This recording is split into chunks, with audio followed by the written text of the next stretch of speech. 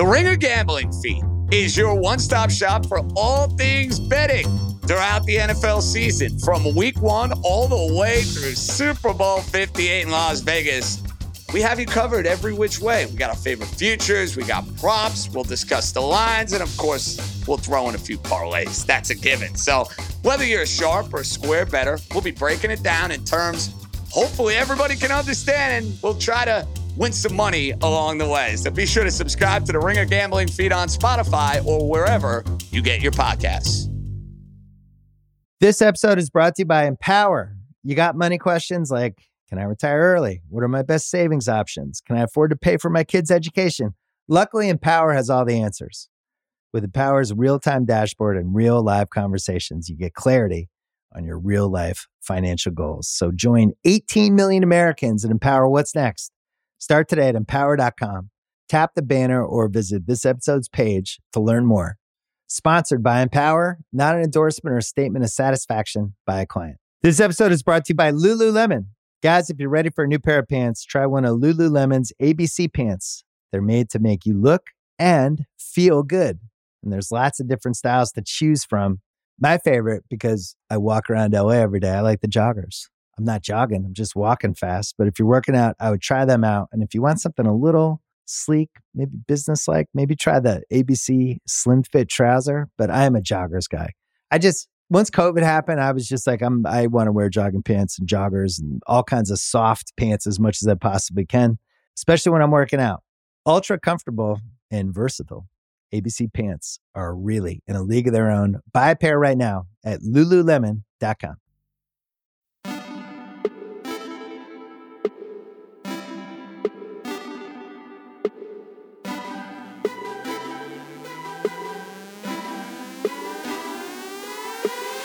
Welcome to the Ringer Fantasy Football Show. My name is Danny Heifetz, and I am joined by Danny Kelly and Craig Rohrbeck. And Week 13, Sunday, Week 13, is in the books.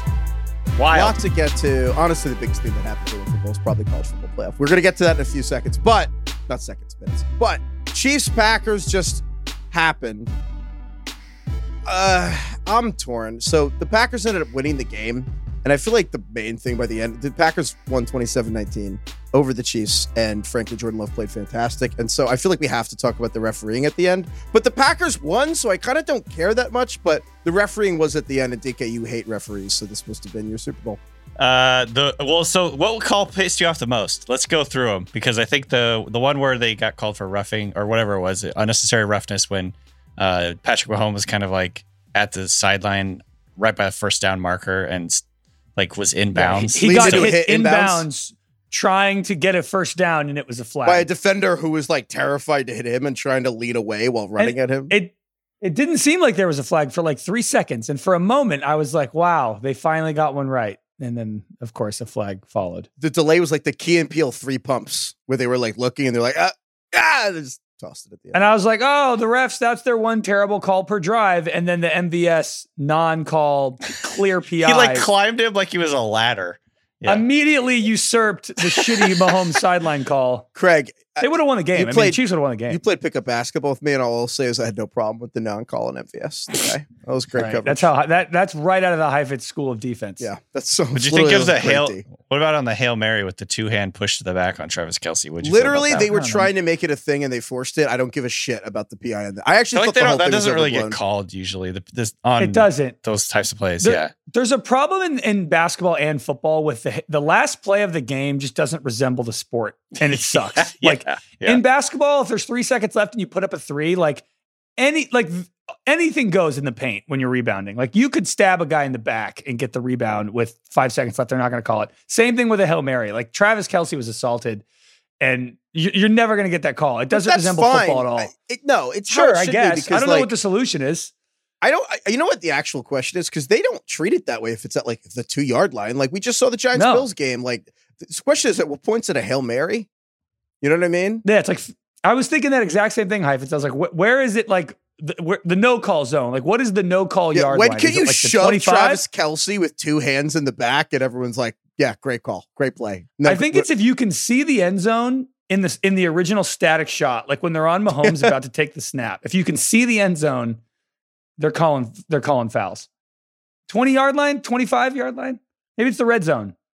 I think you're probably right. But I don't want to waste time talking about the refs because I think that the Packers won, and who cares? What mattered in this game is Jordan Love and the Packers were fantastic. This was, as you know, I hate Craig. I'll meet you halfway.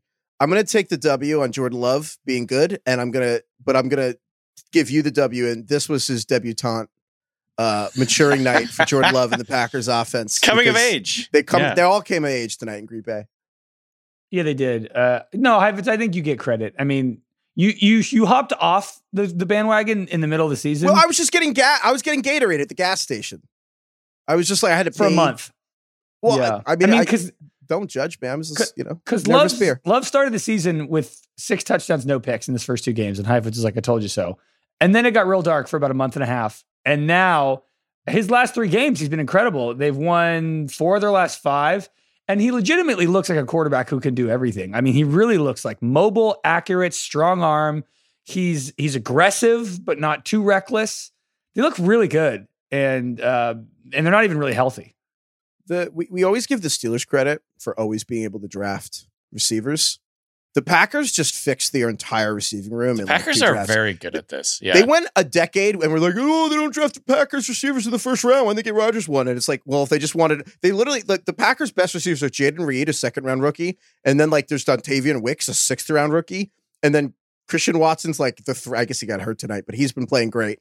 And then like they just have all these guys who are fantastic. Romeo Doubs, even Malik Heath is out there making plays. They had Tucker Kraft, the 2nd tight end, out there making plays. And Love, Collinsworth had the same thing, but it's like, I'm not saying Love is like Aaron Rodgers, but like he clearly just spent 3 years like watching Aaron Rodgers. Like I love the shot they had of Jordan Love throwing with no feet touching the ground, because it's just literally the only people who do that. He's just emulating. He has like the emulated look to him. It's like how you copy someone's swing when you're growing up, like your favorite baseball player. Like your older brother. Yeah. Yeah. DK, you were Ken Griffey? Was that your swing? It was like Ken Griffey when I was growing up, and then during my college or high school and college years, it was like Ichiro. Dude, I love the Gary Sheffield waggle with the bat. Totally. Emails at ringerfantasyfootball@gmail.com. What baseball player that you just like emulated their swing? I was going to say with the Packers, though, just watching them, they are a very aesthetically pleasing offense to watch. I don't know what it ended up looking like at the end of the game, but I know that at some point during the 3rd quarter, I saw a tweet that there had been zero pressures on Jordan Love throughout the game to that point. And it was like, because they do such a great job of mixing run with play action, these deep drops, and getting Jordan Love out on the move. Like, to me, it's just like, it's sort of like poetry in motion, the way that they like do misdirection. They have him booting out. His actual throwing motion is very like aesthetically pleasing. He just kind of like winds up and whips it downfield.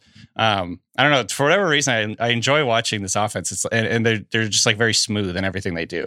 This is no one on the Packers offense remembers Mbop. Sorry. Mbop. I bet none of them know it either. You didn't either. Well, I would be the oldest player on the team. That's my point. AJ Dillon said he felt, there was a report, I forget who was saying it on the sideline, that reported that AJ Dillon says he feels old. He's 25. He's like, I feel old in the locker room. 25. Dude, they're actually going to be the youngest offense in the NFL history. Well, and this team's going to make the playoffs. They're 6-6. Here are the remaining 4 games. They play the Giants, the Bucks, the Panthers, and the Vikings. This team's going to probably finish the year on a 7-game winning streak, I would bet. And honestly, like, I'm happy about that. I mean, obviously as a Seahawks fan, they might kick my team out, but like, I want to see good teams going in, and I actually think they are pretty good. They're pretty balanced. Like I said, the offense is really fun to watch. I don't know. I feel like that would be fine to have them make the playoffs. Guys, I have good news. I just figured out the single funniest thing that could happen in the NFL this year. What's that? The Packers are going to beat the Cowboys in the playoffs. Like, Mike McCarthy basically got the Cowboys job because him and Aaron Rodgers just kept beating the Cowboys. And how funny would it be if the new Packers coach and then Aaron Rodgers leaves and then Jordan Love just beats Mike McCarthy and the Cowboys in the playoffs? It's destiny. Based on how things are going for McCarthy in the playoffs, that kind of checks out. I feel like that's like not as bad as it could get. I feel like another loss to the Niners is probably the all-time low for McCarthy. Well, speaking of the NFC East, the 49ers absolutely rocked the Eagles. The Niners won 42-15. I mean, think about how much we have talked, and I mean, for a while discounted the Cowboys because they were just dismantled by the Niners for the second time in 2023. But at the end of the game, the Niners did the same thing to the Eagles. Like, DK, you've been using the word buzzsaw for the Niners in 3 months, and that was all I could think about today was the Niners just... Absolute freaking buzzsaw. If you look at their possessions, so the Niners started out with 2 punts to start the game, 2 punts in the first quarter. The rest of the possessions they had throughout the rest of the game, touchdown, touchdown, touchdown, touchdown, touchdown, touchdown, end of game. Like, they just freaking... it was insane how like dominant they were. Everything they did, it was like the old Shanahan meme. I think especially, I think Stephen Ruiz shares this as like Shanahan looking in a microscope. He's like, this is who I'm going to pick on. And the 49ers just absolutely picked on the middle of the field. It was like, I made the joke during the game, like, was it the Eagles linebackers that got ejected, or I can't remember how this all worked, because like there were no defenders in the middle of the field for the Eagles like the entire game. Like Deebo Samuel had multiple like really big plays just right down the middle. Yeah, you did know the Big Dom. Dre Greenlaw. Big Dom was their middle linebacker, wasn't he? And then he got ejected. As soon as Big Dom left the field, the Eagles couldn't tackle Deebo at all. I want to say real quick before we talk about that thing, the 49ers, they averaged 8 yards per play. They were 8 of 11 on third down. Brock Purdy was 19 of 27 for 314 yards and 4 touchdowns, like almost perfect. And I mean, again, it's just like the way that they win is they have so many ways to beat Christian McCaffrey, Debo, Ayuk, Kittle. Like Juwan Jennings is an automatic first down every time he gets targeted on third downs, I feel like. So anyways, this is just a really, really freaking good team. And you guys were right. They were definitely going to win this game. I think they are clearly the best team in the NFL. And I think the rest of the NFL, there's a ton of parity, but I think there's a massive gap between 2 and 1. And the Niners are just operating at a higher level right now. And Purdy, dude, I mean, how many times this season have we come into, recorded a show after a Niners game where they destroy some team and we go, man, Purdy was pretty much perfect tonight. He's had like 6 games where he was pretty much perfect. Legitimately. He's like Florida State. And we'll get to this in the next segment, but like, he's like undefeated, elite stats. Everything points to him like, being an MVP contention, but nobody will give it to him. And I'm not even saying he deserves it. I don't like passer rating as a stat. It's pretty stupid, but this one caught my eye. Brock Purdy has 4 games with 3 touchdown passes and a passer rating of 140 or higher, which is tied for the most games by a quarterback in a single season in NFL history with Tom Brady in 2007, which, that's the 16-0 2007, or Aaron Rodgers in 2011, which is actually one of maybe the only season of quarterbacks had that's like better than Tom Brady. Like those are the 2 best quarterback seasons ever. Both MVPs, right? They were both MVPs. Yeah. Oh, MVPs. That was Rodgers. The best year of his career was 2011. And that best year of Tom Brady's career. Purdy has like more games with 300 yards, 3 touchdowns and no picks than he doesn't. I think the thing with Purdy, I'm of 2 minds with Purdy. And I fully admit to going back and forth between them. And on one hand, I look at Purdy and I'm like, he is, he's a distributor in this like insane offense. And I will say, I actually think we always say Kyle Shanahan, puts guys in space. And I was thinking about this game and I was thinking about what you were saying, DK, with the linebackers.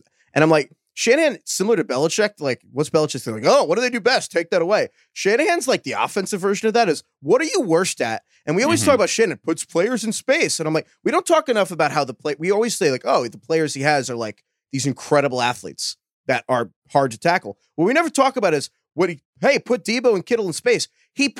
Shanahan puts Debo in space around the people who are bad at tackling, which I feel like we never like talk about enough, because what is the Shanahan thing? It started as outside zone with Mike Shanahan. Like this is the late 80s, the 90s with Bill Walsh of the Niners. The reason outside zone exists, the actual reason that Alex Gibbs and Shanahan created it or made it a thing, was to make cornerbacks tackle, because cornerbacks are bad at tackling. And outside zone is this whole philosophy system that was invented just to make cornerbacks tackle running backs, because they bet that you can't do that. And that Shanahan's kind of extended that philosophy to the passing game of just throw it 7 yards downfield to Debo next to the worst guy tackling on the Eagles. And like, voila, he runs 80. And like Debo and I'm like, I watched this game and I'm like, is Debo the MVP of this team or is it Brock Purdy? And that's the one mind. The flip side is, what if Trey Lance, and to your point, Craig, the other thing I say is, what if Trey Lance was doing this? And I'm just still anchored to him being Purdy being the last pick. And I'm like, what if Trey Lance was Brock Purdy, would we be saying he's the MVP? And I wouldn't think any of that. 100%. Yeah. I know, it's very true. This team is the most balanced, egalitarian team that I can remember in a long time, where you could truly make the argument to me that Christian McCaffrey is the MVP, Brock Purdy is the MVP, Trent Williams is the MVP, So Kyle Shanahan is the MVP. That's true. Also, Jalen Hurts is the favorite for MVP. And I have to say, I think the other thing I was thinking of in this game is what if like Brock Purdy was on the Eagles? And I was like, dude, the second Marcus Mariota came in for that one play when Hurts was getting evaluated for concussion, and Mariota converted that tush push, and he got it by like a millimeter. They just spotted the ball Didn't wrong. look like he got it. But if Mariota got that tush push and stayed in the game, I remember thinking Jalen Hurts cannot win MVP if Mariota can also do the tush push. Like he can't. Like we gotta come on. Hurts has the same. Have you seen Mariota play? Like Hurts is infinitely better. That's my point. He elevates that offense so much more than Mariota ever would.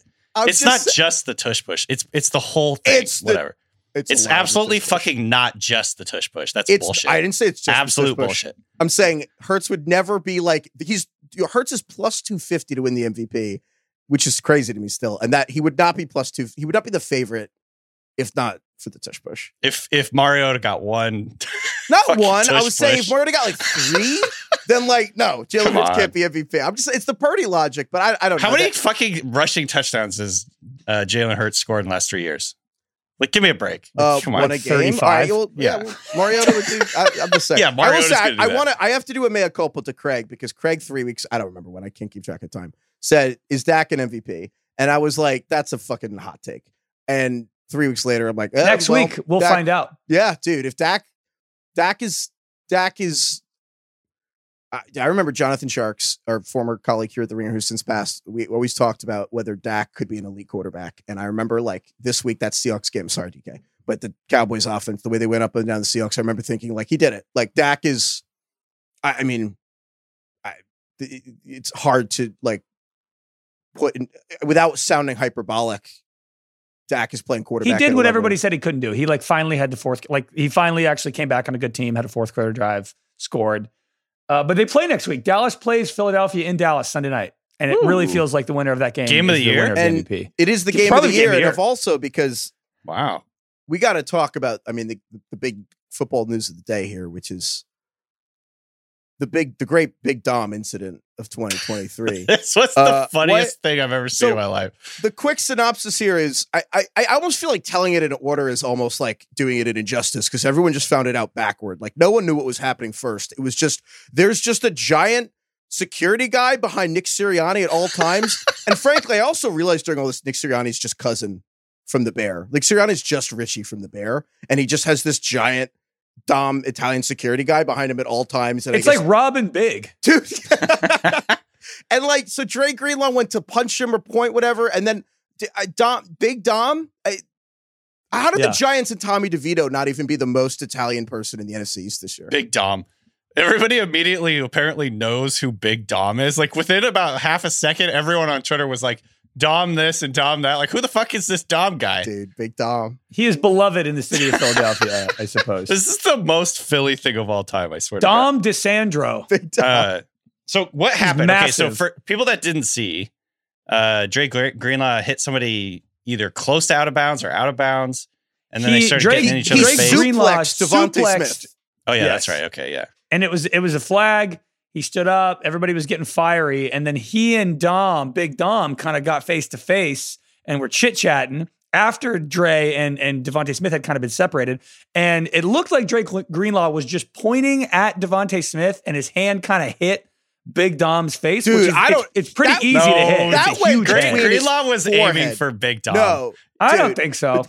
Craig, dude. I just sent you both. I don't think he was punching Big Dom. He booped him. He booped him. Yes, that's exactly what it was. Let me tell you something. Football players don't boop one another. All right, they either punch or they don't punch. He was definitely aiming for Big Dom. If he missed his finger, he had the index finger out. He was pointing. Yeah, he booped him.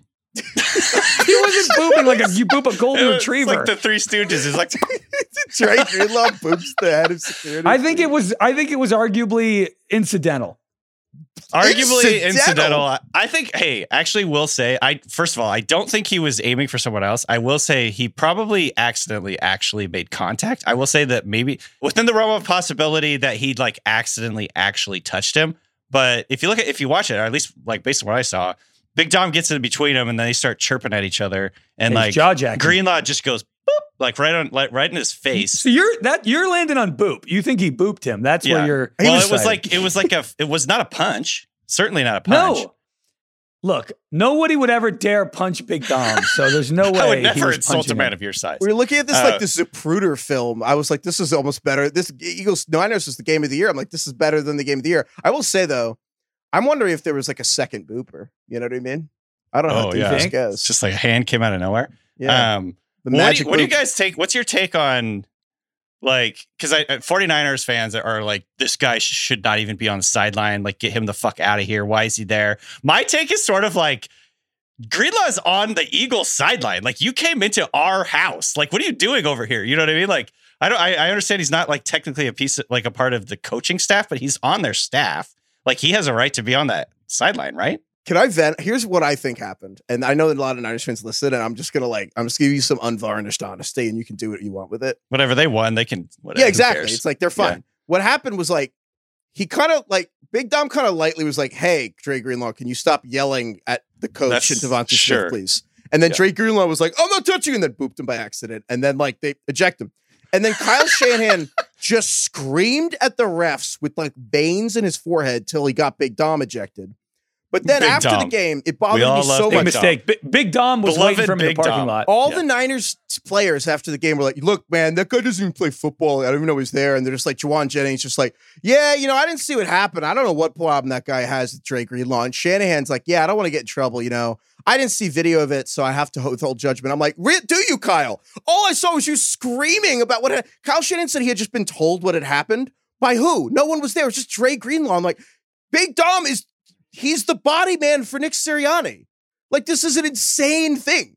Like, of course he's next to Nick Sirianni. It was hilarious. That we can't lose sight of the fact it was hilarious. Like, everything about it was funny.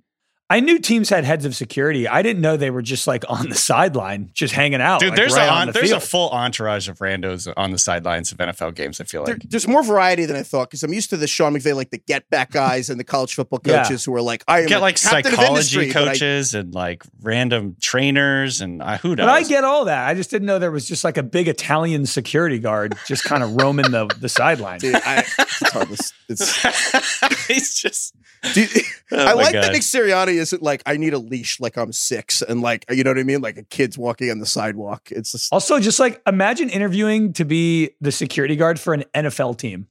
Like, you got to be at the top. He's not a game, guard. Dude. He's the head of security.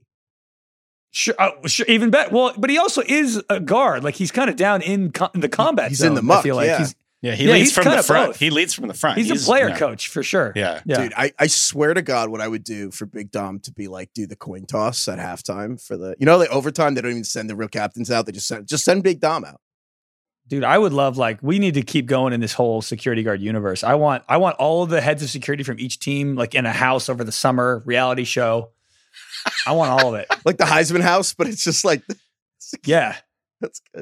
It's just NFL security house. I'm into that. Email SirringerFantasyFootball@gmail.com if you have an idea of a reality show for Big Dom.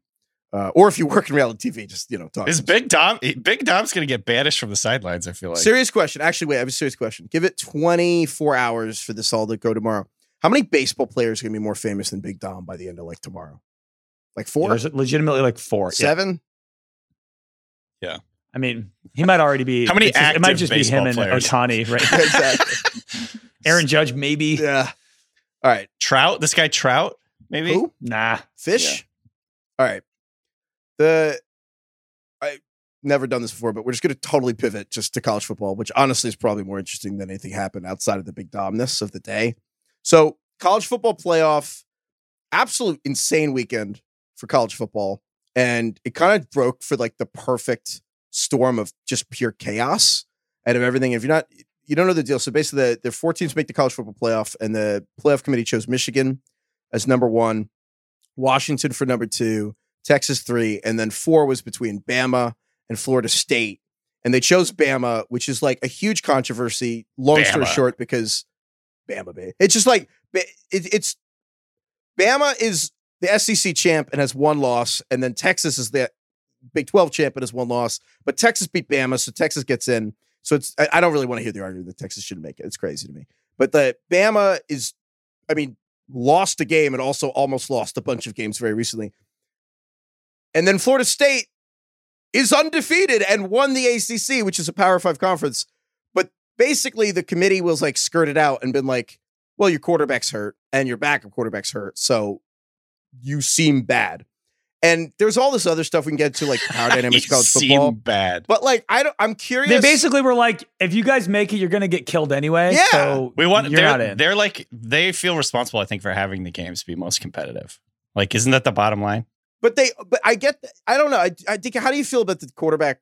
Like, is it weird to penalize a team for an injury when they didn't lose with the third string quarterback? They won the ACC title game. It's weird. I have mixed feelings about all this. The whole thing is weird. I honestly don't really know where to land on it. I think ultimately it is a fact of life in football at most levels, every level, certainly college football and the NFL. Like, the quarterback is by far the most important player. I mean, look, this is like a rematch of what we were just talking about, the 49ers Eagles. Last year, the 49ers lost their quarterback and they got fucking annihilated. And I think college football didn't want a situation like that where it's like a non-competitive game. Can I actually argue the exact opposite, which is that the Niners lost the game? Of course. I wouldn't have it any other way, Heifetz. But the Niners lost the game because they lost both quarterbacks, and they had none because Brock Purdy, his arm didn't work, so he could only hand the ball off because Josh Johnson was concussed. But the actual argument is, if we had known that Brock Purdy would be coming in relief of Jimmy Garoppolo, and that he's the last pick in the draft, why not put the Niners in? Turned out he was better. I don't know. It's like the third string freshman's going to have a month to prepare for the game. You could go, yeah, and of course you can like use the argument like, oh, the Eagles won the Super Bowl with Nick Foles when Carson Wentz went down. Like, I feel like there's going to be an argument for everything, for both sides in this, and there is no good solution. That's my take, is like, this is a complete fucking mess. I think they made, like, ultimately, I do think they made the right choice, though. I think college football just has always been messy to me, and it continues to get messier. And maybe when there's the 12-team playoff next year, it'll be better. But Austin Gale, who works at The Ringer with us, tweeted something that I thought was very interesting. He asked the question, he basically said, if in the Pac-12 championship between Washington and Oregon, if Michael Penix, the quarterback for Washington, suffered a season-ending injury on the last play of the game, should Washington be removed from the college football playoff now? Of course not. Of course not. Wait, Dika, do you think yes? Well, isn't that exactly what they're doing with Florida State? Well, not exactly. The difference is that the Florida State games, quarterback right? got hurt like 4 weeks ago, and they haven't been as good with the second backup. But then the first backup just got hurt, and now they have a second backup. But it's like kind of the same thing, but not really. I'm of two minds because, like, is the product going to be better for the playoffs? Yes, unequivocally. Did Florida State get fucked? Yes, unequivocally. Yes. And is it fair? No. That was my argument too. Is like, that was a much shorter version of the article I wrote. This is not fair, but also like, that's fucking life, you know? Yeah, ball's life and life sucks. But dude, yeah. Ball is life and life sucks.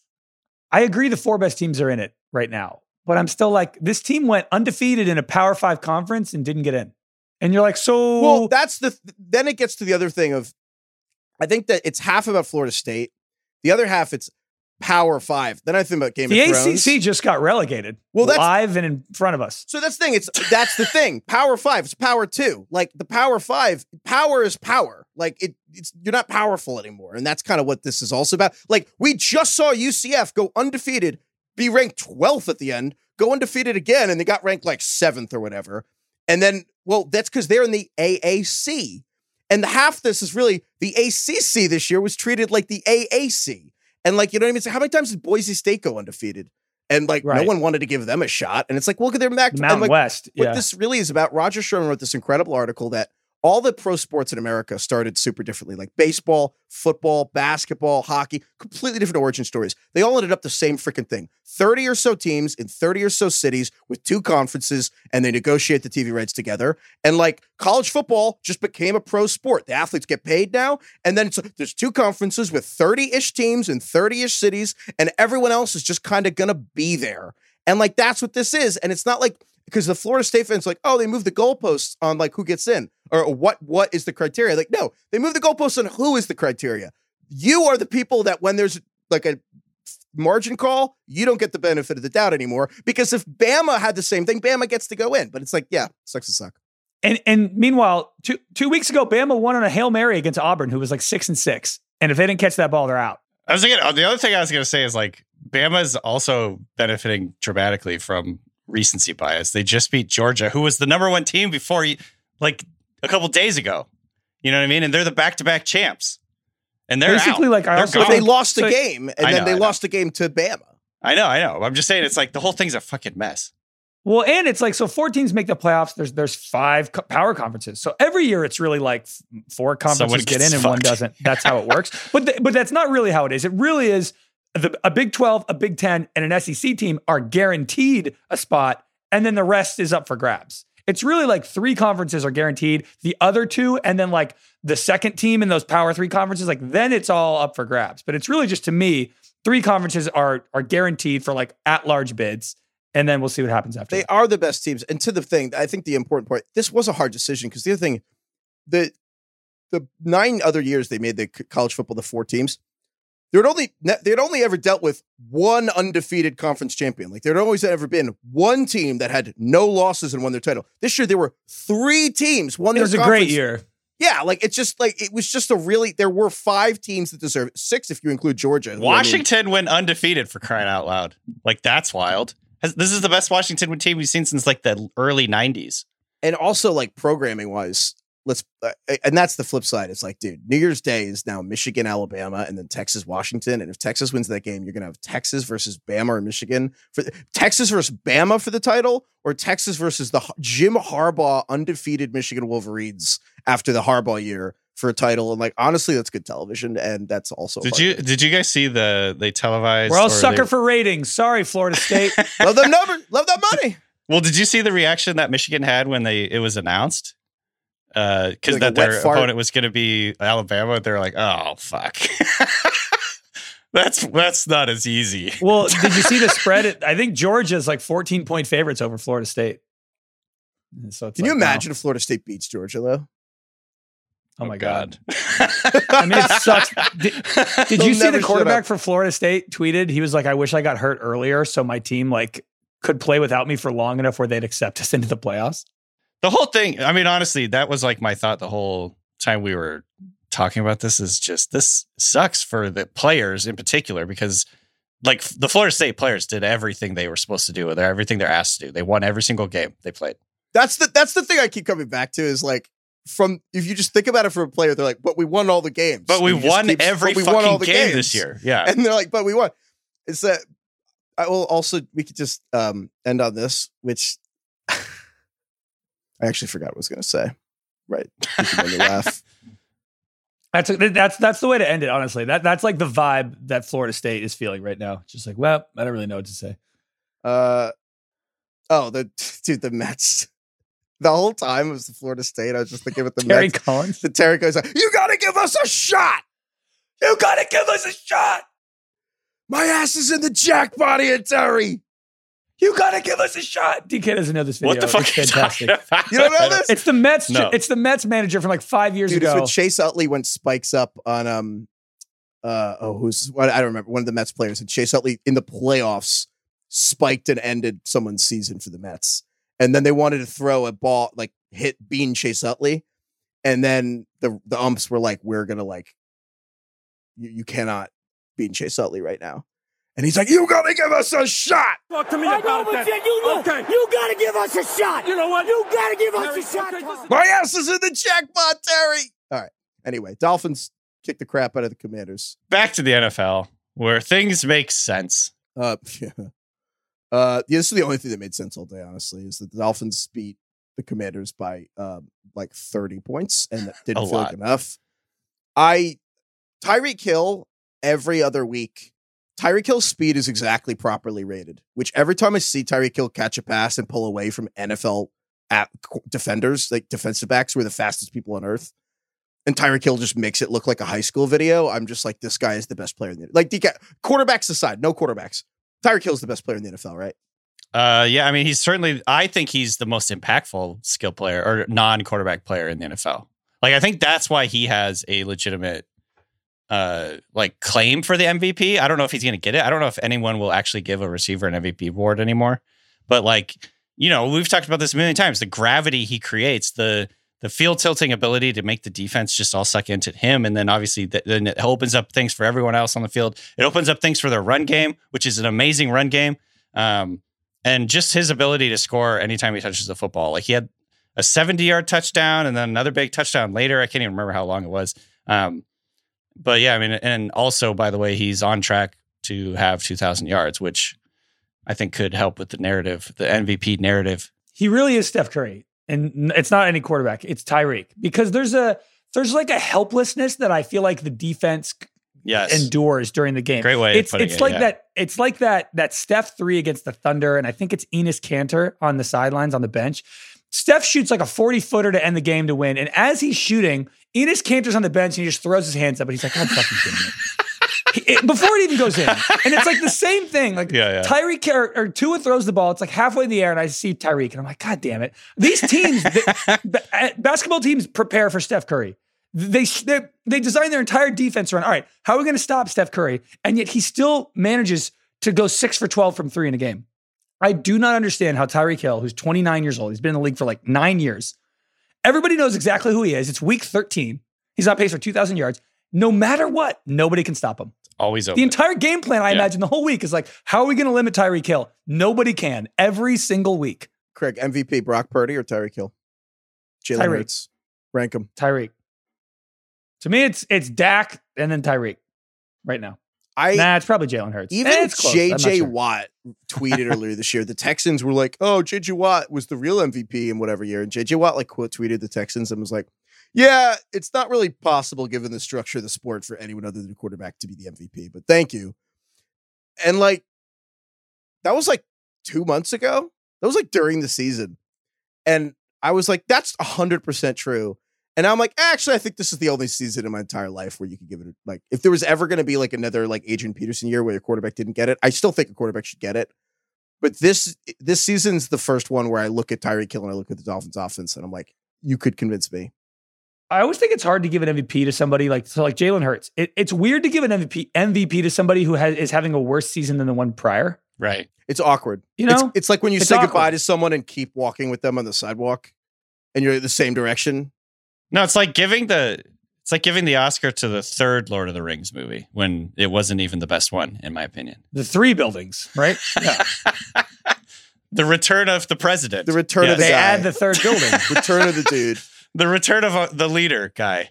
It's weird this year because there's so much parity across the league. Everyone has basically 3-4 losses. Who's at the top of the playoff seeding? Except, but the Niners are probably the best team, and yet they have the one quarterback who you can't really give the MVP to. So to me, it's like it probably is just Tyreek Hill this year. It's DiCaprio getting the Oscar for The Revenant, which no one's thought about since he made it. I know, and you're like, very true. It's just it was a career achievement. It was like, all right, we got to do this by now. Get it over with. He's deserved it 4 other times, and we'll finally give it to him now. But sticking in this game, so the Dolphins scored 45 points. I know where this is going. And Jalen Waddle, I hate you already, had 5 catches for 52 yards and no touchdowns. I thought this started out me just pushing back on Heifetz, and now I'm dying on a hill I don't even want to die on. So I'm giving up on the Waddle thing. You can have him. You can tell Waddle sucks. I'm calling it box score blue balls, where if you were out at lunch or Christmas shopping, you come home and you check the box score and you have Jalen Waddle on your fantasy team. You go, nice, 45-15. They beat Washington. Oh my God. And you check in, Jalen Waddle has 7 points and Tyreek Hill has 32. And you're like, this happens every single week. He's literally Cal Naughton. Yeah, I was going to say, if I finish, if you win, how am I going to win? Oh, right. Group today, I'm like, oh, Jalen Waddle dropped a wide open pass, and DK's like, it's raining, Craig. And I'm like, well, it's not, it doesn't seem to affect Tyreek Hill. No, I was like, what I really said was leave Waddle alone. The Britney Spears meme. I honestly You leave Waddle alone, Craig. It's rainy. He's had more than 7 points once in the last month. Craig, he had a big play, all right? He did his part. No, you're probably right. I honestly this whole bit started just because Heifetz was shitting on him, and I was like, he's fine. And then now it's okay, maybe he's not so great actually. It is one of those things though where I have him on my teams and I start him every week, and it's just an automatic fine. start. But I actually think that's exactly the problem is that Right. you can't bench Jalen Waddle, but like you probably should. what he's was not it as you good said as about Rashee Cooper Rice. Kupp, Craig? You can't bench him, but you probably should. Yes. We should make a whole category of guys. You cannot bench this player. Don't even fucking What? think about But it. maybe They you won't should. score that many points. Just take your hand off the fucking dial. Don't bench him. But maybe you probably should do. Maybe you should do it. Maybe someone else do it for you. Oh my God. Can we talk about something better about the Dolphins that I feel very good about, and the fact that Devon Achane is back, baby, and he's like back. He was eating today, as Craig tweeted. I think you texted us like 3 times. Achane is eating out there. Garbage time, boy. I hope not. He's like I love 180 it. pounds. I don't want to put on any weight. It's too fast. He is, as of now, the RB3 on the week, 73 yards and 2 touchdowns. What I love about him so much, I think, is that he can do all this on like limited touches, 17 touches. Like that's doable.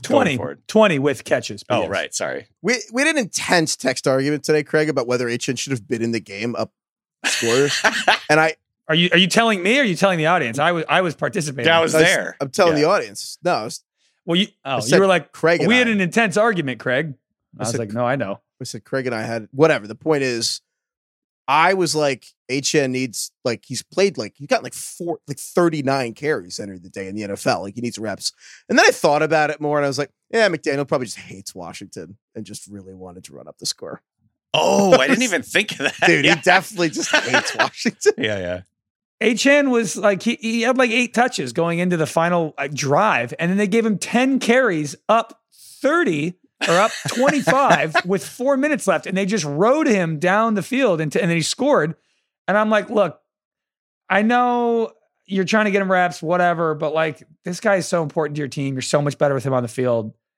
Like he just missed the last 6 weeks with a knee injury. Do you need to give him 10 carries in one drive? With In the 4 minutes left rain, in the game? slippery, Up like 20? on the slippery turf. Yeah. Well, I mean, to be fair, the Washington field is famously of an excellent it's quality. never and no one's hurt ever gotten anybody. hurt. Yeah. I will say, I was like, oh, he needs reps. I was like, no, McDaniel wants points. That's definitely what happened. Well, it's like thinking if he'd been like a slow starter, kind of like remember how Jahmyr Gibbs kind of started slow, and well, there we was were a few very games upset he there. wasn't on the field. Yeah, it was like very upsetting, and he just looked a little like rusty or whatever the case is. Now he's just like absolutely going nuclear. But like Achane, from the minute he touched the field, was like incredible. Obviously, this guy knows what he's doing. He's a perfect fit for this offense. If you look at, I actually saw this tweet from Dante Koplowitz-Fleming. He's played 5 snaps plus in 4 games this year. That's kind of wild, actually. That's only been the case. That's why he needs reps. I know. 233 yards and 4 touchdowns in one game, 120 yards, 2 touchdowns in the second, 165 yards and a touchdown in the third, 103 yards, 2 touchdowns today. He's never had less than 21 fantasy points. He's never had a game with less than 20 fantasy points. Where would you draft Achane next year? Let's say you take McCaffrey first. Is Mostert on the team still? Yeah. Is Mostert a free agent? Let's say it doesn't matter. It's like Mostert's on the team. He's not. They'll resign him. He's not going to leave. I don't think. God. Honestly, late first, early second. That's the thing. At gonna what say point does it second not round. matter if Mostert's there? It's like if Achane is he the first part-time first rounder? Like he's going to get probably early 12 second touches round. a game and he's average. But if he averages 11 yards a carry this year, like shatters an NFL record. I don't know. I really don't know the answer because it kind of breaks the concept of everything. I know. It's like, and by the way, Mostert has like 17 touchdowns this year. Oh yeah. Oh, dude, Mostert has as many touchdowns as the Patriots, and he has more touchdowns than the Jets. Just Raheem Mostert, which is Wild. hilarious. This episode is brought to you by eBay Motors. eBay Motors has everything you need to maintain your vehicle and level it up to peak performance, from superchargers, roof racks, exhaust kits, LED headlights, and more. Whether you're into speed, power, or style, eBay Motors has got you covered. With over 122 million parts for your number one ride or die, you'll always find exactly what you're looking for. And with eBay Guaranteed Fit, your part is guaranteed to fit your ride every time or your money back. Because with eBay Motors, you're burning rubber, not cash. With all the parts you need at the prices you want, it's easy to turn your car into the MVP and bring home that win. Keep your ride or die alive at ebaymotors.com. Eligible items only. Exclusions apply. This episode is brought to you by State Farm. You might say all kinds of stuff when things go wrong, but these are the words you really need to remember. Like a good neighbor, State Farm is there. They've got options to fit your unique insurance needs, meaning you can talk to your agent to choose the coverage you need. Have coverage options to protect the things you value most. File a claim right on the State Farm mobile app and even reach a real person when you need to talk to someone. Like a good neighbor, State Farm is there. The other game that was just ridiculous in the early window was the Lions beat the Saints 33-28. And the Lions were literally up 21-0 in, I believe, 7.5 minutes into the first quarter. Fans were booing Derek Carr when he would jog onto the field, and they would cheer Taysom Hill. It was like the SpongeBob's Squidward meme of just like Squidward, Derek Carr sticks out his hand. It was like, boo.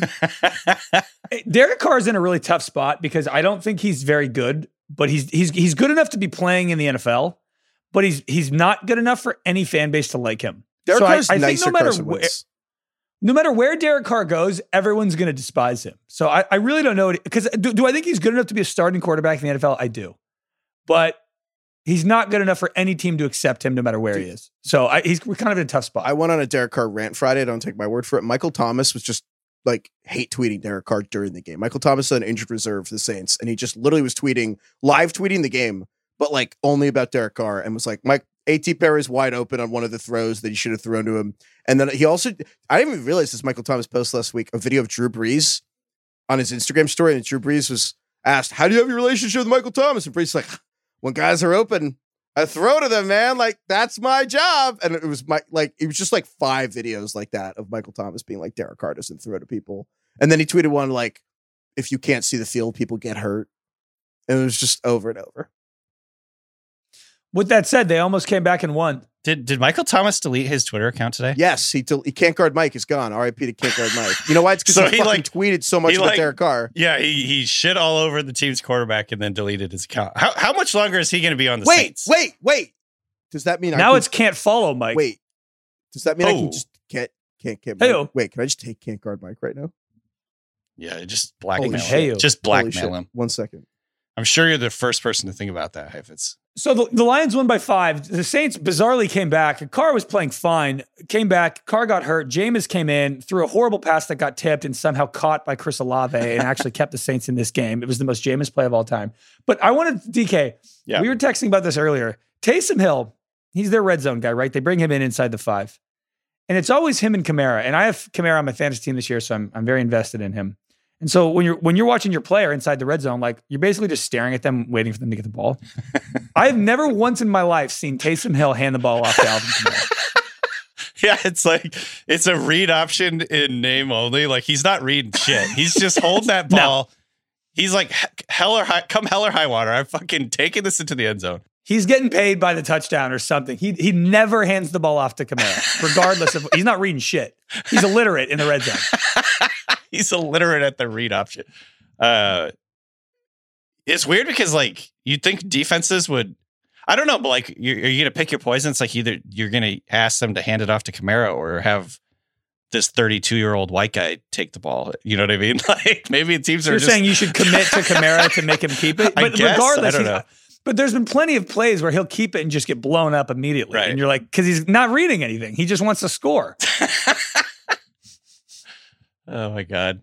Our buddy Ben Solak tweeted out like just a table of EPA per play from like all the way back to like 2015. So it's like a long stretch. And it's like Jameis is highest on the Saints quarterback list. And then Taysom, and then below them is Derek Carr. It's like, Jesus Christ. I can't guard Mike. Someone did that. Nice try. I assume he just deactivated it. That was really an incredible 60 seconds. Heifetz he was dreaming about what he's going to spend all that money on. Heifetz, how much money would you have charged? Like, what's the lowest amount you would have accepted? I probably would have given it to him for free if he would have came on the show and just talked to Derek Carr for an hour. It's like the dude that just places the ludicrous bets on games, and it's just like all about like promotion and stuff. Oh, the mattress guy? What? Yeah, Mattress Mike. Explain advertising me. Explain that Mattress Mac to me. Like I don't know how the numbers work. To be totally honest. read the explanation of how he puts $1 million and makes the money back, 10 You know times. his name. That's how. And I know, but every time I read it, they're like, no, he makes money, like not like with marketing. And I'm like, I've never actually understood the Mattress Mac thing. Neither have I. I'm like, it just sounds like a weird, elaborate scheme. We famously don't know football. how advertising works, so why would we know about this? Yeah. Can we flip? I want to flip to the other side of the ball. The team that won, the Lions. I think the Lions are officially. It's almost Miami has this award, but I don't think they get it because of Jalen Waddle. The Lions are the most exciting. God damn it! Leave Waddle alone. I think the Lions are the most exciting fantasy team. Next year, I was thinking about this. Next year in your fantasy draft, I truly think your strategy could just be Lions, and you could get the entire team and have a good fantasy team. You would take Jahmyr Gibbs in the first, probably get him late first. You could take Amon-Ra in the second, early second. Laporta in the third. I think he's probably going to be the number 2 tight end, maybe number 3 in rankings next year at the position. You get David Montgomery in the fourth, and then you grab Goff and Jameson Williams in whatever, 6, 7, 8, 9. Your team is great. If you have that team right now, you're in the playoffs. I think that's actually, if you're a Lions fan, you can just do that. And then you can get Goff later for the whole stack. And you spend the rest of your draft just trying to fill out receivers. And also you just get running backs because you just need to fill out the second running back spot because you have Gibbs, Montgomery. If one of them gets hurt, the other is going to be like a top 5 running back basically every week that the other's out. So you could totally do that. I also think Sam Laporta, he had 9 catches, 140 yards and a touchdown. He's the number 1 tight end this week for Sam Laporta. Just he's 20 points off the record for the most points from a tight end in a rookie season in the 21st century. Like right now, not like through 12 weeks, the total number. He's on pace to have the best rookie season for a tight end, isn't he? Ever. Yeah. Yes. I was going to say, I feel like we're already taking him for granted. We're already like, oh yeah, Sam Laporta is really good. And it's like, this guy's a rookie. He's played 10 games. He's who we wanted Kyle Pitts to be. He's literally already has he literally is the second most receiving yards per game ever in a rookie season, only behind Pitts, but he actually scores touchdowns. Kyle Pitts, by the way, still has fewer touchdowns this season than Jimmy Graham, who's like 40. Jimmy Graham scored today. Jimmy Graham has more touchdowns this season than Pitts. Somebody named Ben Sims scored today, the tight end. I've never heard of that person. I think he's the son of the person who runs their company. No, not Simmons. Sims. Ben Simmons might catch more touchdowns than Kyle Pitts by the end of his career. I don't know. Tight end's also just fixed. Like, if you look at next year, how much do we complain about tight end? We have to it's fixed. It's next year. I don't know the rankings, but you're jinxing the fuck out of it. First of all, fine. No, you're right. Travis Kelce, right. Maybe still the first pick. TJ Hawkinson, Mark Andrews, George Kittle, Sam Laporta, Dalton Kincaid, Trey McBride, Jake Ferguson, Dalton Schultz, Dallas Goedert, Cole Kmet, Evan Engram, David Njoku. That's like 13. And then after David, outside the top 13, Darren Waller, Michael Mayer in year 2, Brock Bowers is going to be a top 10 pick from Georgia, Luke Musgrave from the Packers. Oh, and by the way, Kyle Pitts might be like the 18th tight end next year. Like I was going to say, real question, where is he ranked next year, Kyle Pitts? Is he top 15? I think he's not. No, he can't be. Well, if they have a better quarterback or a new coach in Atlanta, we'll probably put him like 12th because he's just trade him for fuck's sake. But that's the point is how often is the upside pick like Chigo Okonkwo? Hey, this guy you've never heard of who's never done anything has this opportunity on this team you don't want to watch. And now it's like Kyle Pitts is going to be like that guy. You know what I mean? It's like all the tight ends now are people who've done things. Like he's now like the upside dart throw penny stock. He's like OJ Howard. He's turning into OJ Howard already. Remember all the hype around OJ Howard? I think his issue he got hurt, but at the same time, he was like this really athletic first round pick, dynamic, whatever, and just never turned into anything. I still think Kyle Pitts is going to turn into somebody good in fantasy, but he's younger than Dalton Kincaid. It's not going to be on the Falcons. Just we need to get him on a new team. Kyle Pitts is 23. Yeah. Speaking of injuries, though, you mentioned OJ Howard got hurt. There were so many injuries today. Like, it was crazy. Ramondre Stevenson got hurt for the Patriots. Tank Dell, we jinxed him. Tank Dell carted off. He broke his leg. He's out for the Why season. did I jinx him if I was saying how good he was? Well, I don't understand why that's a jinx. We talked People about tweeted him. me like, so I mean, we're at risk of jinxing every player in the league. Because I am trying to deflect from my own jinxing. I feel like if we would have said, oh, he's been incredibly healthy for being 150 pounds. I'm like, I heard his tibia is just rock solid. Then that would be jinxing him. God. Strongest tibias in the league, I heard. You kept saying how Tank Dell had never missed a game due to injury in 10 years. So I don't know. Heifetz really did he jinxed Kelsey, like for real. He missed the one. He did hex Kelsey. Right. The Heifetz hex is real. I'm not saying the Heifetz hex isn't real. I'm just saying the Horlbeck hex is not we real. can't get blamed for every player we talk about. No, like if I'm like, man, I really think Jahmyr Gibbs is good, and then he gets hurt. It's not like I'm jinxing him. Yeah. Well, anyway, Tank Dell got carted off right after Craig jinxed him. CJ Stroud was limping for the Texans. Why was Tank Dell blocking on like an inside run on the 1 yard line? He weighs 160 pounds, soaking wet, and he's like blocking with the left guard in the middle of the pile. Just a what are we doing? He's a competitor, man. Stupid play call. To be genuine, I was talking to Nate Tice about this from The Athletic, and we were just talking about how like there's a new paradigm in the NFL. These guys are tiny. There's like Tutu Atwell, 150 pounds or whatever. He's like less than 150 pounds. Tank Dell, 150, 160 pounds, whatever he is. And these guys can play in the league now because of the way that the rules have changed, the way that the style of football is played now. But at the end of the day, and this is what Nate's point was, is like essentially you just have to expect that these guys are going to miss games every year because this is a big physical sport. Guys are huge.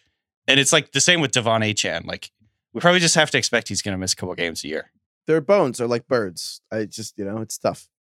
It's just the reality of being a 150 pound person playing in the NFL is like, you can't expect them to play the whole season. I mean, I'm not saying it's like inevitable they're going to break their bones every time, but like injuries will happen. It was like the theme of the day, though. Like Kenny Pickett hurt his ankle. Mitch Trubisky came in. And then Kenny Pickett's getting surgery. He's probably out 2 to 4 weeks, actually. Brian Robinson had a hamstring injury. Alvin Kamara rolled up on that official's leg or one of the chain gang's leg and bent the wrong way. And that was horrific. The guy dislocated his knee. I saw. That's not a chill. That's super not chill. Heifetz just had like a thumbs up thing around his head. How do I turn these on? Who decided that like on video chats, like if you just talk with your hands, that I'm gonna like make thought bubbles? It is the most unnecessary, stupid, modern idea. It's like, what if somebody puts a thumbs up? Wouldn't it be cute to have a thumbs up bubble pop up next to their face? Especially, like, who in the world wants that? You know what the problem is with the filters? It's like they have to opt in. Everyone wants the filters. That's, you know what I mean? That's what they're thinking. Yeah, right. Everyone must. It's just the ultimate doing too much. Do less. Do less.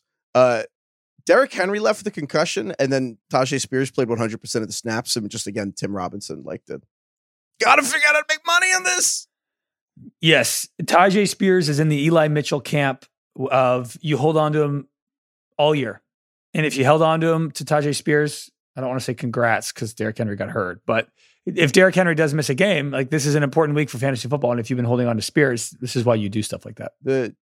Also, shout out. I'm sorry that this is so late, but it's kind of classic for Mike Evans that we would wait this long. But Mike Evans and also Michael Pittman's been at Glansburg. I was down on Michael Pittman at the beginning of this year, and I was super wrong. Like Pittman's been fantastic. And Pittman's good. Mike Evans has been out of control, incredible this year. I mean, again, Mike Evans just is a top 10 receiver. Like he's just there. He's there again. Mike Evans has the second most 1,000-yard seasons in the history of the NFL. Literally, only Jerry Rice, right? And then it's yes. He's never not done it. Holy shit! 10 straight years, 1,000 yards. He's the only receiver in the NFL who ever went over 1,000 in his first 10 seasons. I know that. So like, yes, that's just, I mean, a wild stat. Like he is like a first ballot. Yeah. Right.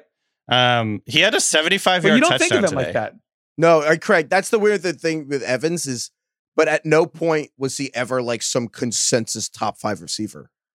I don't think he's ever been. Like, am I going to tell my grandkids about Mike Evans? No. If my grandkid says, was Mike Evans good? I'd be like, yeah, he's pretty good. That's the thing. I think what's weird is that we were talking before about how Chris Godwin was better with Brady, and we were talking about how Brady was processing it. Like Tom Brady plays with his brain, and he was like, "Who's open?" And Baker is better for Mike Evans because Baker kind of just plays with his dick. Like Baker just thinks with his dick when he plays. Like Baker's just like Uncle Rico. I bet I could throw it to the mountain. You know what'd be cool? Throw it to Mike Evans right now, and he just does it. And Brady was like, "Who's open?" Like a fucking nerd. But yeah, Baker plays like you play Madden. Yeah. Where it's like, who's the best receiver on my team? He's going to get 23 targets. That route looks orange. I'm going to throw it that way. Same thing. It's like Minshew with Michael Pittman. There's a lot of guys who get that treatment. Well, Pittman, Shane Steichen, the Colts head coach, they've designed plays for Pittman. Evans just runs straight and they kind of throw him the ball. Pittman, it honestly feels like Pittman has the Cooper Kupp treatment a little bit. Like the way they move him around the field. They had a cool touchdown with Pittman today where I've been waiting for this like exact route for a while. And I know they didn't invent it today, but like Pittman's a big dude and they went to just do a pick and he just faked the pick and spun back toward the goalpost and just was wide open and like waited exactly for them to switch the defenders. And then he was open. I'm like, yeah, that's unguardable. It's cool. But yeah, Pittman's also been fantastic this season. So there you go. Sorry about Pittman. Also, wait, Nico Collins. That's the other receiver who's been incredible. Nico Collins, 191 yards, 9 catches, and a touchdown. Yeah. Nico Collins, because we've been talking about Tank Dell. Nico Collins tied for the 5th most by yards in a game by a receiver all season. And also, Nico Collins, top 4 receiver on the week. In the last 5 weeks, Nico Collins is a top 6 fantasy receiver. The only receivers with more points than Nico Collins in the last 5 weeks are Keenan Allen, DK Metcalf, CeeDee Lamb, Deebo Samuel, and Tyreek Hill. That's it. He's only 9 yards short of 1,000, and he missed a game or 2 this year. Also, he's a nobody. Awesome. Like he's a good player, but it's like he's not famous. Like 97% of people do not know who Nico Collins is. It's crazy because he is an outlier in terms of the way that, like in the dynasty community or whatever, and projecting which guys are going to turn out really well. It's like he didn't really do very much over his first 2 seasons, and almost never those guys almost never end up turning into superstars in fantasy. Like if you don't do anything over the first 2 seasons, he felt like a Donovan Peoples-Jones, but he worked out. Right. Yeah. And so what he's doing this year is very rare and exciting. Obviously, when he came out of Michigan, he was like really athletic, big guy, but like the traits, we've told this story a million times. Like, oh, he's really tall, big, and fast, right? And he's actually doing like what he's doing now is wild. So, Nico Collins, he's like a legit really good player. All these guys have in common. This is kind of like a renaissance year for big receivers because all these guys are 6'4" or 5. And like, there's not actually that many 6'4" receivers that are good, as many as you think. And like, Mike Evans is 6'5". He's basically the biggest good receiver or the goodest big. I don't know. He's tall, but like the best. There really aren't that many 6'5" receivers. Like that, like way fewer than you think. And then like Michael Pittman and Nico Collins are 6'4", and like there's fewer 6'4" receivers than you think, and they're crushing it. Love Nico. Other weird thing we have to get to is Joe Flacco played well. That was odd. The Rams crushed not crushed it, but the 36-19. The Rams kind of pulled away at the end, but Flacco was fine. Almost seems like underrating it. I don't know. He had a terrible. He's easily pick. the best quarterback that the Browns can have right now. Like he's easily the best option. He was just like hanging out on his couch all year. He's 38. Showed up a week ago, and he is easily the best option they've had at quarterback. Looked like fine. He had 250 yards, 2 touchdowns. That's only happened once, by the way, for the Browns this year. There's only been one game where a quarterback has had 250 and 2 touchdowns on the Browns this year. It was like Deshaun in week 4 or something. But yeah, he legitimately looked competent. He had a terrible pick at the end of the game, but look, you take what you can get with Flacco, and like the Browns have a legitimate shot to make the playoffs with him. I'm sure he's going to get worse because the first game, for some reason, they always look decent. And then come 3 weeks from now, he'll be horrific. Yeah. Yes. He will spoil like an old piece of fruit, but I was impressed today for Flacco. I just the idea that having tape on Joe Flacco, like the idea that game tape outweighs the necessity of practice has really blown my mind and really made me question things this year. Like, how much have we heard practice matters, reps matter? And then it's like, really? Seems like a lot of quarterbacks stepped in on 5 days notice and were better than whoever was playing. Is quarterback easy? I'm getting there. That's where we're going to end up here. The worst season statistically for like scoring and quarterbacks in a decade. Quarterbacking is easy, isn't it? Also, what's with Elijah Moore that he's gone over 70 yards like 4 times in his career and 2 with Flacco? He's a messy receiver. I feel like so. Like Elijah Moore had 83 yards. He's done that twice. Both. He had 12 targets and 4 catches. He's just so messy. I feel like every time I look up, he's missing it. He's like dropping a pass, or it's going through his fingers, or he's stepping on the sideline. I haven't sold my stock. I'm in. I'm hanging on to Elijah Moore.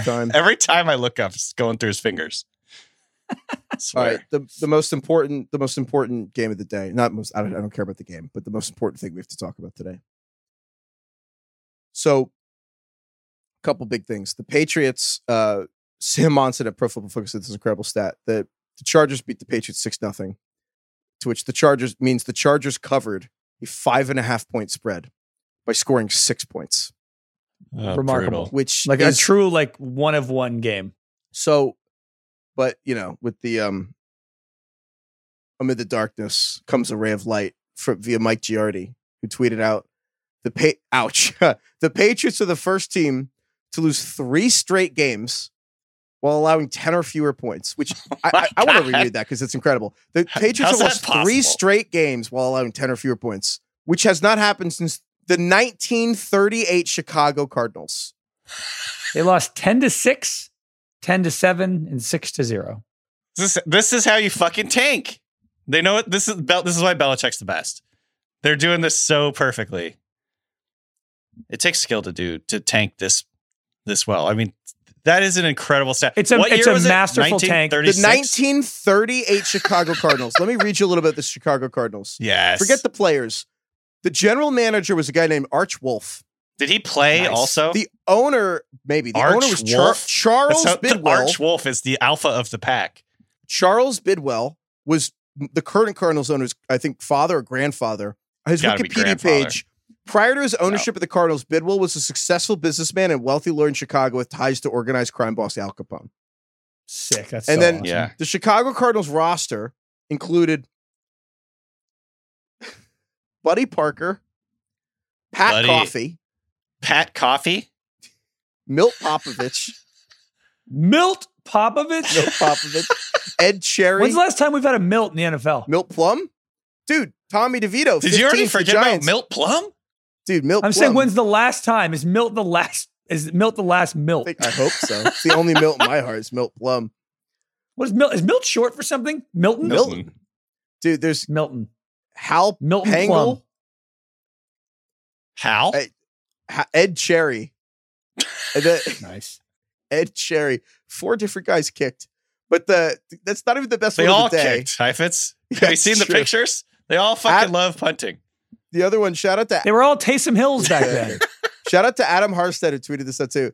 So, reminder, Kyler Murray, who's 5'10", threw it past to Rondale Moore, who's 5'7", is the shortest combined passing touchdown in the NFL since Pard Pierce threw one to Dutch Sterneman on the 1920 Decatur Steelers.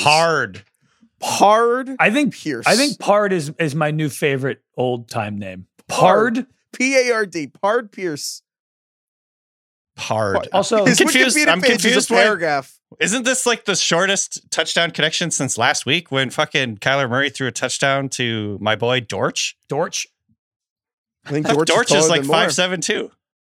Pard Pierce also played in the Kenosha Maroons. Pard. What's Pard? What's Pard short for, Craig? Pard. Pard. I think it's short for Pard. Are you saying Par? This is how I think it went down. I think Pard Pierce was born, and they told the doctor, they're like, "What do you want to name him?" And the guy said something, but he didn't really hear him, so he said "Pardon," and then he just wrote down Pard. Pard my name. His real name, looking him up on Wikipedia, his Wikipedia is 2 sentences long. His name is Walter Pierce, and his nickname is Pard.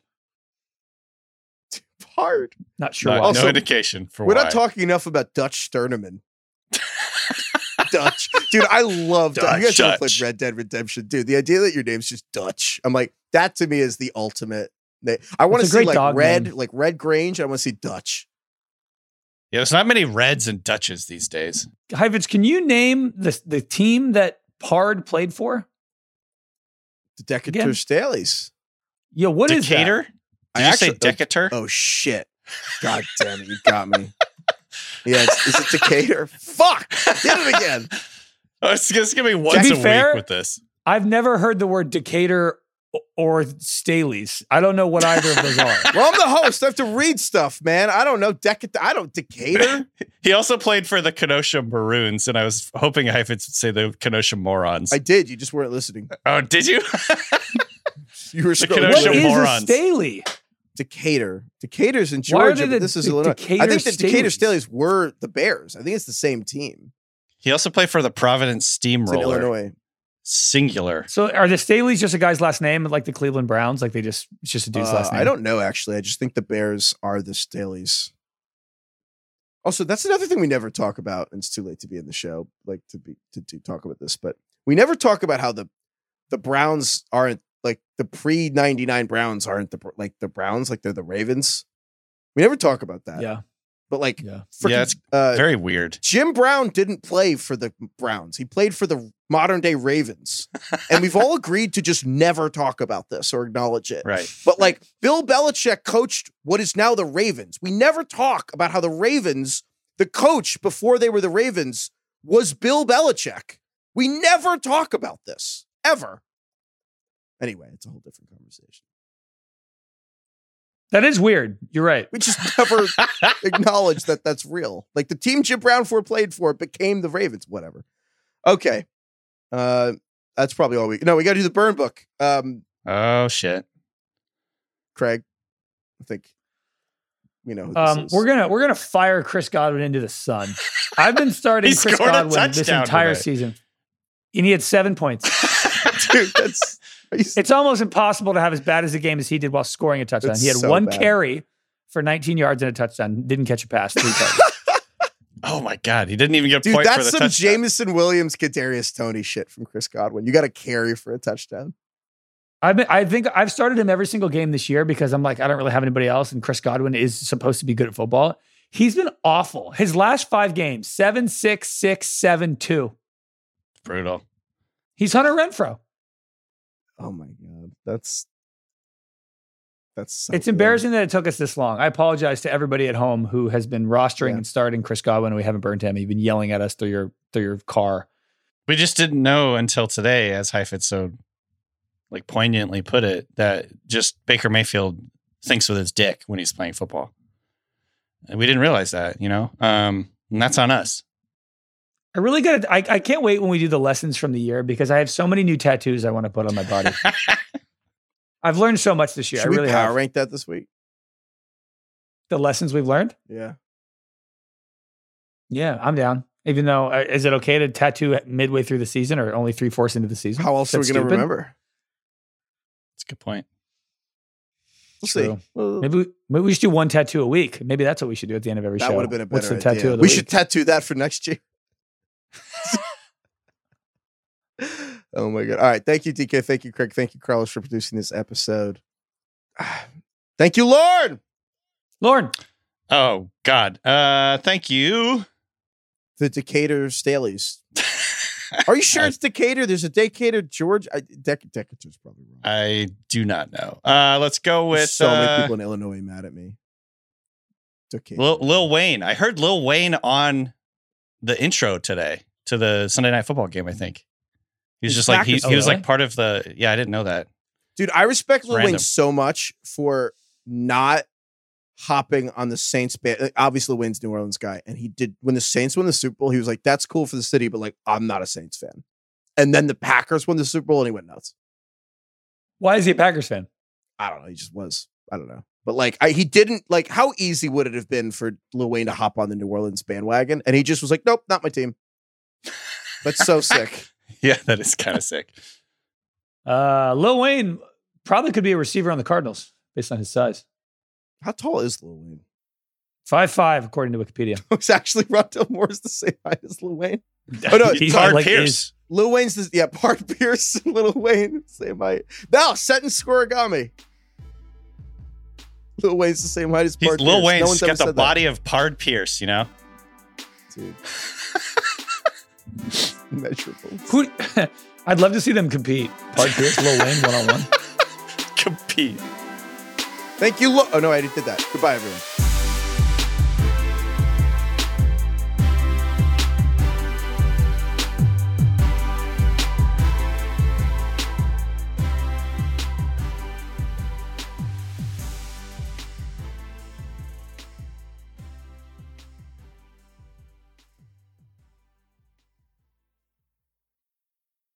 Must be 21 plus and present in select states. FanDuel is offering online sports wagering in Kansas under an agreement with Kansas Star Casino LLC. Gambling problem? Call 1-800-GAMBLER or visit FanDuel.com/RG in Colorado, Iowa, Kentucky, Michigan, New Jersey, Ohio, Pennsylvania, Illinois, Tennessee, and Virginia. Call 1-800-NEXT-STEP or text NEXT-STEP to 53342 in Arizona, 1-888-789-7777 or visit ccpg.org/chat in Connecticut, 1-800-9-WITH-IT in Indiana, 1-800-522-4700 or visit ksgamblinghelp.com in Kansas, 1-877-770-STOP in Louisiana, visit mdgamblinghelp.org in Maryland, visit 1-800-GAMBLER.net in West Virginia, or call 1-800-522-4700 in Wyoming. Hope is here. Visit gamblinghelplinema.org or call 800-327-5050 for 24/7 support in Massachusetts, or call 1-877-8-HOPE-NY or text HOPE-NY in New York.